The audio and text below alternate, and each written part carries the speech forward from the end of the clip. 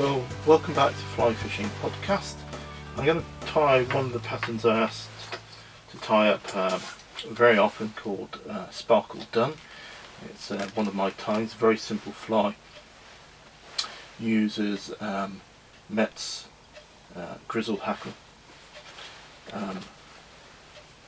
pearl twinkle for the tail, and then I just use the Waspy life cycle dubbing for the rest of it, in a pale olive or a medium olive or even a dark olive. So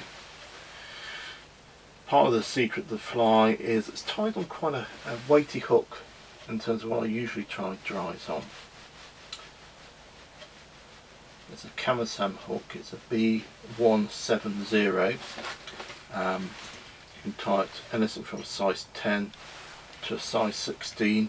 I quite like it in size 14 and 12 most of all. As always, I start my hackle off as the first thing. The reason I do this is I got to the stage where I was snapping off so many hackles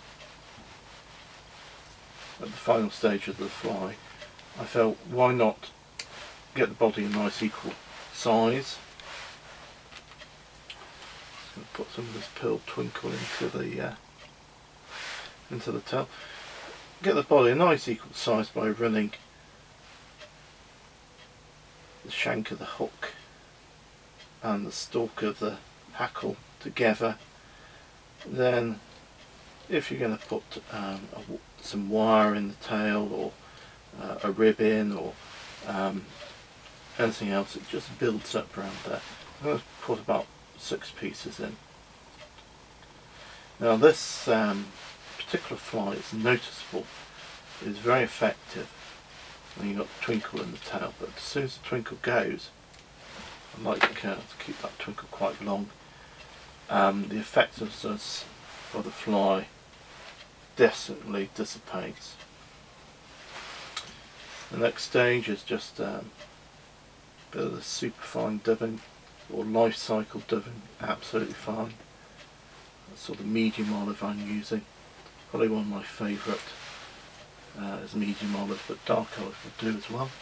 And I build a fairly sort of carrot shaped body, dubbing large at the top. It's a very classic shaped dry fly for me. I put on a very bold, heavy hackle. I'm going forward and back and wind through the hackle. Keep it nice and tight.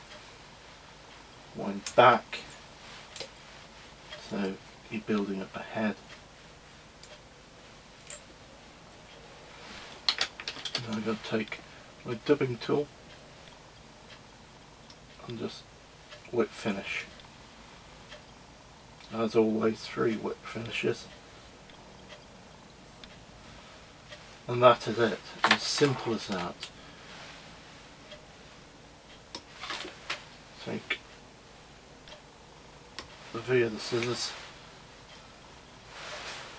And there we have it, my Sparkle done. The beauty about this fly is you can fish it dry, it would take fish.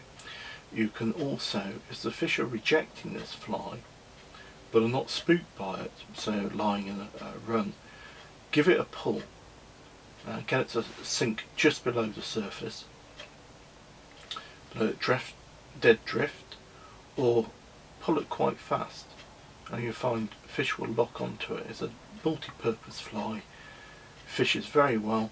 I've caught sea trout, grayling, rainbows, browns, even char on this fly.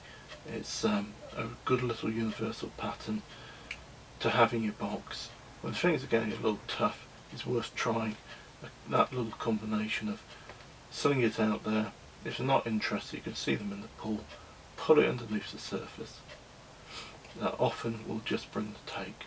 Fish it jet drift as otherwise. Okay, tune into the Fly Fishing Podcast. I've got a couple more things I'm going to tie up. I've been tying some flies for Christmas for friends, and I'm just about to put put a few more in the box.